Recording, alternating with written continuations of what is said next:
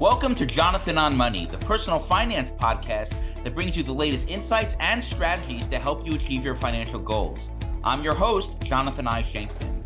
On this podcast, we'll cover everything from investing, financial planning, retirement, and behavioral finance. I'll share advice and practical tips to help you make the most of your money. So whether you're just starting out or looking to take your finances to the next level, Jonathan on Money is here to help. Let's dive into this week's show.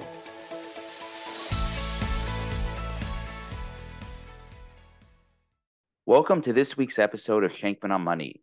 This week, we'll spend some time discussing my latest articles, as usual, as well as listeners' questions. Many of the topics this week are quite timely, and with that, let's jump into the articles. The first piece I want to highlight is an article I wrote for the Jewish Press on April 28th entitled, Shidduchim and Money, Should Finances Play a Role in Who My Child Decides to Marry? For those who don't know, a shidduch is dating for the purpose of marriage. So as a financial advisor and a retired matchmaker, I am passionate about this topic. It is also one that I feel discussed more openly in the dating world. Yes, finances are a very important consideration when dating. In fact, I would rank it among the most important criteria. Stresses around money are one of the leading causes of divorce, and not discussing these matters honestly and openly may set a newly married couple up for failure. Let's discuss some of the key points around this topic. First, why finances are important. As I say frequently to clients and in my writings, money is a tool and not a scorecard. One's mission in life should not be to accumulate as much money as possible. That goal in and of itself is not a worthwhile endeavor and is one that will likely lead to misery. However, it's undeniable that money is instrumental in living the life that you want. I have friends that live in small apartments with one car, that never go out to eat, rarely go on vacation, and they couldn't be happier. On the other hand, I have friends that have multiple houses, luxury cars, go out to brunch every day, and take multiple lavish vacations every year. They are also happy. There's no one correct way to live. Whatever road you choose can be a life filled with Torah, mitzvot, purpose, and meaning. It's just important to be upfront about this type of lifestyle that you're looking for and the role money plays in attaining that lifestyle. Second, being practical with attaining the lifestyle you want. It's important for young adults to understand that choices have consequences. If you enjoy spending Pesach in a resort every year, living in a large home, or buying your entire family new clothes and jewelry every Yontif, then you have a few options. You either need to make a lot more money, marry someone who does, or have parents or in-laws who will cover the cost of your life. Stated plainly, if neither you nor your spouse has family willing to support you, and you both have modestly paying jobs, then achieving the aforementioned lifestyle will be a challenge. It's important to understand this reality. Similarly, if learning Torah half the day is a goal, then obtaining a high-paying career in order to afford certain luxuries will be a challenge. Few high-paying career paths outside of a family business provide that level of flexibility. Naturally, there are exceptions to every rule, but generally speaking, there is no magic formula. The money to cover these expenses needs to come from somewhere, and taking out debt to make these payments is a horrific decision. Third, making sure you are on the same page about money as the person you are dating. After spending years shidduch dating myself, I can attest to the fact that no two people have the same path to finding their mates. For some, it comes seemingly easily and quickly, while others continue to date countless people over the course of many years before finding a suitable match. Regardless of the path, an essential component to everyone's shidduch journey should be a frank discussion about personal finance. These discussions may seem less romantic than sharing your hopes, dreams, and visions of how your future Shabbos table will look, but they are just as important. Remember, life is not a fairy tale romance film concocted by Hollywood. At times, life will be challenging, and not being on the same page about money will make things a lot tougher. Here are some questions that should be discussed once the relationship has gotten sufficiently serious. And note, not on the first few dates where it may be considered rude to bring this up. First, how much income do you each make? 2, do you have any debt? And if so, how much, and what is the game plan to pay it off? 3, what is the ballpark of your monthly expenses, including housing, food, car payments, debt payments, and discretionary items? 4, can you cover these expenses on your own? Will you have an ongoing financial support from family members or does something need to change? For example, you need to spend less money, pursue different career paths, or are the two of you not a suitable match? And 5, will you have a surplus of monthly cash to save and invest for future goals like a down payment on a home, retirement, etc.? There's a whole host of more in-depth questions that can be discussed, but getting into detailed discussions on investments and the intricacies of financial planning may be premature at this point. The above questions can help assess if you're both on the same page financially or if you need to reconsider the shidduch. And next, remember that money can be a blessing and a curse. I'd be remiss if I didn't mention that while money can be immensely helpful, it can also be a huge burden. If you're dating someone of means and family financial support will be provided, this type of assistance often comes with strings attached. I'm sure that all readers can point to the instances from their own lives of how money has torn families apart. It's important for each party to do their own due diligence on the money dynamics involved in the family you are marrying into. The best situation for a newly married couple is to be financially independent. This will allow you to live the life you want on your own terms without being at the mercy of a third party. Financial freedom is the standard that all families should aspire to. And finally, how to emphasize these issues to your children. Many people wonder how to impart this money advice before their children start seriously dating for marriage. I don't hold myself out as being an expert on inter-family communications. As a parent, I acknowledge that we all have challenges in this regard. However, I will still offer a few suggestions. The first is obvious, which is just to talk to them, your kids, about the points I just mentioned. They may be willing to sit down and have a healthy exchange of ideas. However, kids have minds and opinions of their own, oftentimes very strong ones, and taking direction from mom and dad is not always well received. A seemingly less aggressive way of imparting your thoughts is to share this podcast or the corresponding article I wrote on this subject via email, saying, "Thought this was interesting." Speaking from personal experience, introducing an impartial third party can feel less antagonistic to your kids, and they may be more receptive. Remember, your kids are paying attention, even if it doesn't always seem that way. Casually letting them know what's on your mind may be the best way to get them thinking about this important topic as they embark on the shidduch dating world. My next piece that I wrote was an article for Forbes. It also happened to be published on April 28th, and it was entitled Spring Cleaning Your Finances, a 10-point checklist. And I'll spend a few minutes discussing this in some detail as well. With the craziness of tax season now behind us, we're rapidly approaching the slow and sleepy summer season. But before investors check out for a few months, a bit of financial spring cleaning probably makes sense. After all, periodically reviewing your finances can help ensure you are on track to achieve your goals and minimize the chances of any costly oversights. I'll now share 10 areas worth assessing and adjusting where appropriate. Feel free to grab a pen and paper and jot down these 10 items down. The first is review your cash flow. Gathering your latest bank statement and credit card bills to review line by line is not the most glamorous task. However, taking a few hours to go through this process at least once a year is foundational into ensuring that you are making the most of your money. This is a great time to cut wasteful spending like memberships and subscriptions that you don't use, or assess discretionary spending to determine if there are any activities such as eating out that you'd like to minimize. Freeing up cash from unnecessary expenses can give you the flexibility to spend more in areas that are meaningful for you, like family, vacation, or making necessary home improvements. Alternatively, if these extra funds are not needed for expenses, that can be invested for your future.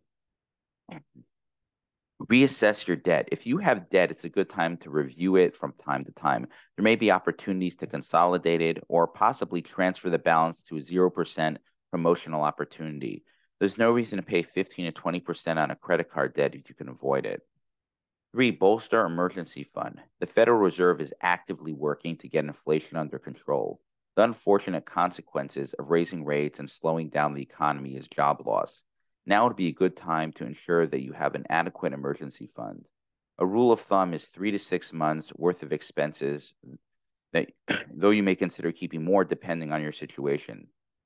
It's hard to plan for unexpected job loss and a prolonged unemployment. However, a robust emergency fund can significantly mitigate that risk. 4, consolidate your accounts. Tax season may have been a rude awakening for how unorganized your finances are. Trying to locate 1099s at a variety of different institutions is time consuming and frustrating. It also makes managing and tracking your investments difficult. In that vein, unless there is a specific reason that you have a scattered accounts, your investment should be held at one or two investment firms. The only obvious exception are your current employer's retirement plan and your checking account. Going forward, monitoring, tracking, and making changes and collecting tax documents will be far more seamless with all your investments held at one firm. 5, streamline your investments. On the same theme of organizing your accounts to help during tax time, you should assess if you have a tax-efficient investment portfolio. Indications of inefficiency, including high turnover within your portfolio, with many trades being placed that may potentially lead to a higher tax bill. Additionally, if you were issued several K-1s, this may delay your tax filing. Now is a good time to reconsider these suboptimal tax holdings and determine if you can implement your investment strategy more tax efficiently. Streamlining your investments may provide far fewer headaches next tax season. And 6, plan for future tax seasons.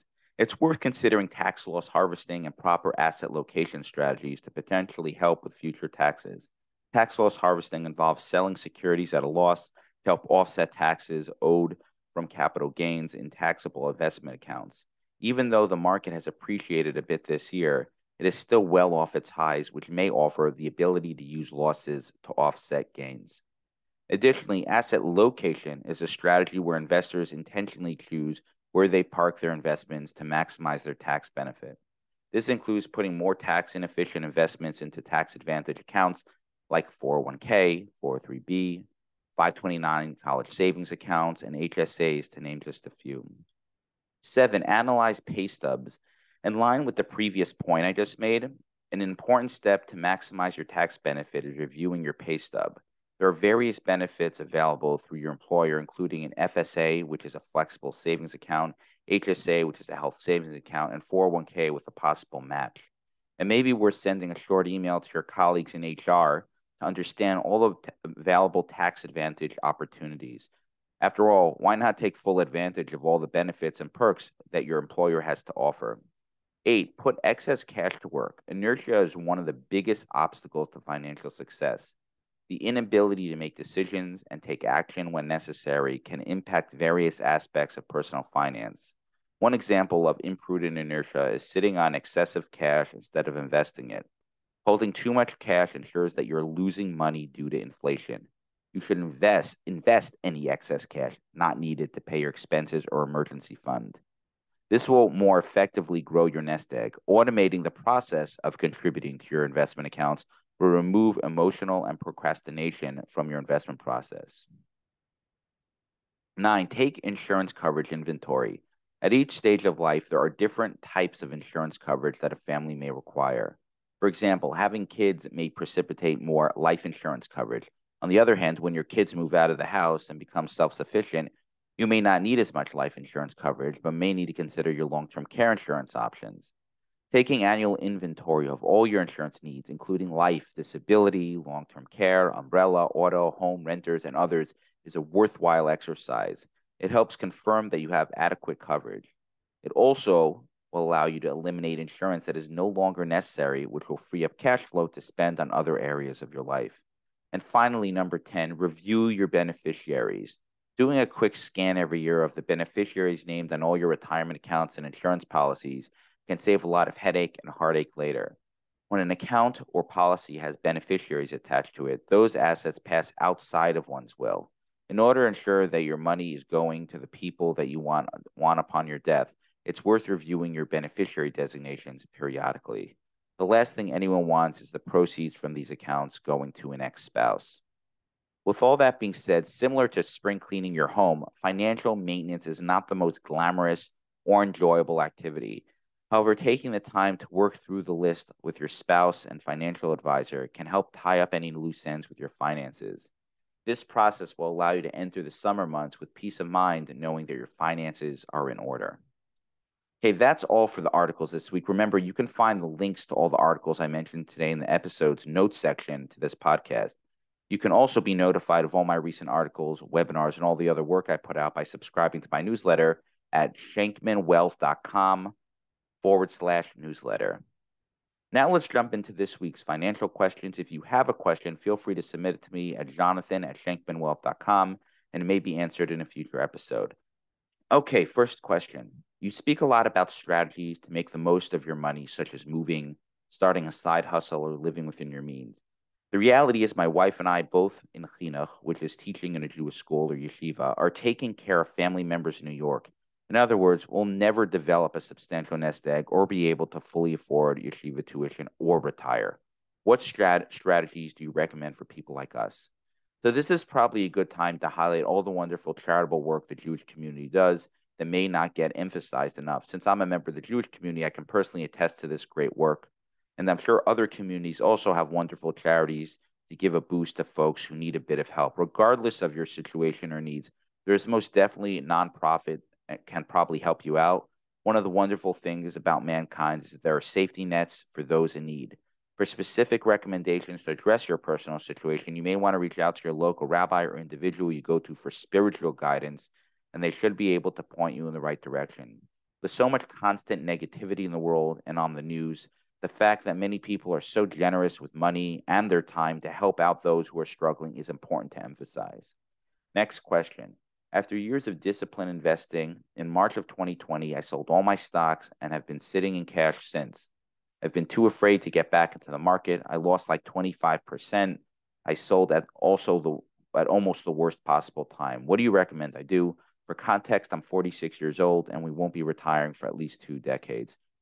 It's a shame how someone can seemingly do the right thing for decades and make the one bad mistake that can literally wipe out many years of profits. The answer is clear. Get back into the market. There are significant psychological hurdles with pulling the trigger or implementing a sensible portfolio, then hire someone to help you devise a plan to get out of cash. Dwelling on your misfortune or bad decisions is the wrong approach. You have to get moving and get back into the market ASAP, and this is my best guidance for you. How much should I spend on a bar mitzvah gift? This is a great question with no specific answer. What I will say is many folks like to give a multiple of 18. Every Hebrew letter has a corresponding numerical value, so the number 18 corresponds to the numerical value of the Hebrew word chai, which means life. Giving a multiple of chai or 18 is considered good luck and is customary in many Jewish circles. Beyond giving a multiple of chai, your gift should depend how many people from your family go to the bar mitzvah and perhaps the type of bar mitzvah. So if it's a luncheon at the synagogue and only you and your wife go, $36 to $72 seems reasonable. If it's a $250,000 weekend bar mitzvah, and yes, there are some folks that spend this type of money on a bar mitzvah, then for the same 2 people, you may want to give 3 to 5 times that amount. Alternatively, you can give a gift with the approximate dollar values I have mentioned. There are all reasonable guidelines, but there are no hard and fast rules, so do the best you can. My grandfather gifted me Disney stock on my bar mitzvah. This was a couple decades ago, and my grandfather is no longer with us. The question is, I can really use this money for a down payment on a house, but I just can't bring myself to sell the stock for nostalgic reasons. Any advice? This question actually comes up quite frequently, and I found that the best way to approach this question is to ask what your Zaidi or grandfather's intent was with this gift. Was it to hold forever, or was it to help you in life? I imagine that Zaidi was hoping that stock would go up so you can eventually sell it and help with future expenses. The proceeds of selling Disney to build a home to raise your family in a life of Torah and mitzvot seems like exactly what your grandfather would have wanted. I would sell the stock with that perspective in mind. Hopefully that will help you move forward. I'm building a house and have no money left. Might as well go broke and add a pool by borrowing more money. Does that make sense? It makes very little sense. You should always spend money within your means. Also, pools are headaches and a huge potential liability. Unless you live in a hot climate where it's necessary, find a public pool or a health club and go there. The swimming options are endless without the need for you to take on the liability and overextend yourself financially. Additionally, you can always build a pool later when you are on better financial footing. With the news that First Republic Bank is out of business, are you concerned about the banking industry? No. The likely scenario is that some of the weaker banks will disappear or be taken over. The stronger banks will continue to get stronger, in my opinion. Also, I'm pretty confident the government will jump in and facilitate the unwinding of any sizable bank when necessary. Again, that's just me guessing. This type of washout of weak companies happens during every economic downturn. This isn't new. The economic cycle follows a predictable model, as does human nature. When times are good and money is cheap, people make imprudent decisions. When times are bad, that imprudent behavior has consequences, which are layoffs and bankruptcies. We'll get through this. It just may take a few more months. Next question is diversification doesn't work. My performance has trailed the S&P and has basically been flat the past few years. Why not just put my money in an index fund and call it a day? So your question is a bit of a mess with a few different components. So let's break it down so I can address each point directly. First, you said diversification doesn't work. The concept of diversification is simply not having all your eggs in one basket. It's a good way to ensure that you don't blow yourself up unless you're invested exclusively in crypto, SPACs, and highly leveraged real estate deals run by your broke brother-in-law. The concept and strategy of diversification is sound despite your frustration. Then you said my performance has trailed the S&P and has basically been flat the past few years. So is the S&P 500, which represents the 500 largest companies in the US, is it the appropriate benchmark to assess your success? Or do you have exposure to small, international, emerging market companies and bonds? If the latter is true, then the S&P 500 is not a relevant benchmark for your overall portfolio. You can only compare the S&P 500 to the performance of large cap actively managed funds. Otherwise, it just doesn't make sense. Additionally, looking to outpace an arbitrary benchmark is not a sensible goal. When S&P 500 was flat from 2000 to 2010, but you had a return marginally better, would that have been a success? Remember, your sole benchmark as an individual investor should be your ability to achieve your goals. The next part of your question was, why not just put my money into an index fund and call it a day? Remember, there are thousands of indexes and hundreds of funds that track those indexes. You can and probably should use index funds when managing your money, but tossing your money into an arbitrary index fund without regard for what index it is tracking, as well as your time horizon, goals, and risk tolerance, is nonsensical. In fairness, I do understand your frustration with being diversified, and keep in mind, implementing a diversified portfolio means you will always lag a whole bunch of indexes and also outperform others.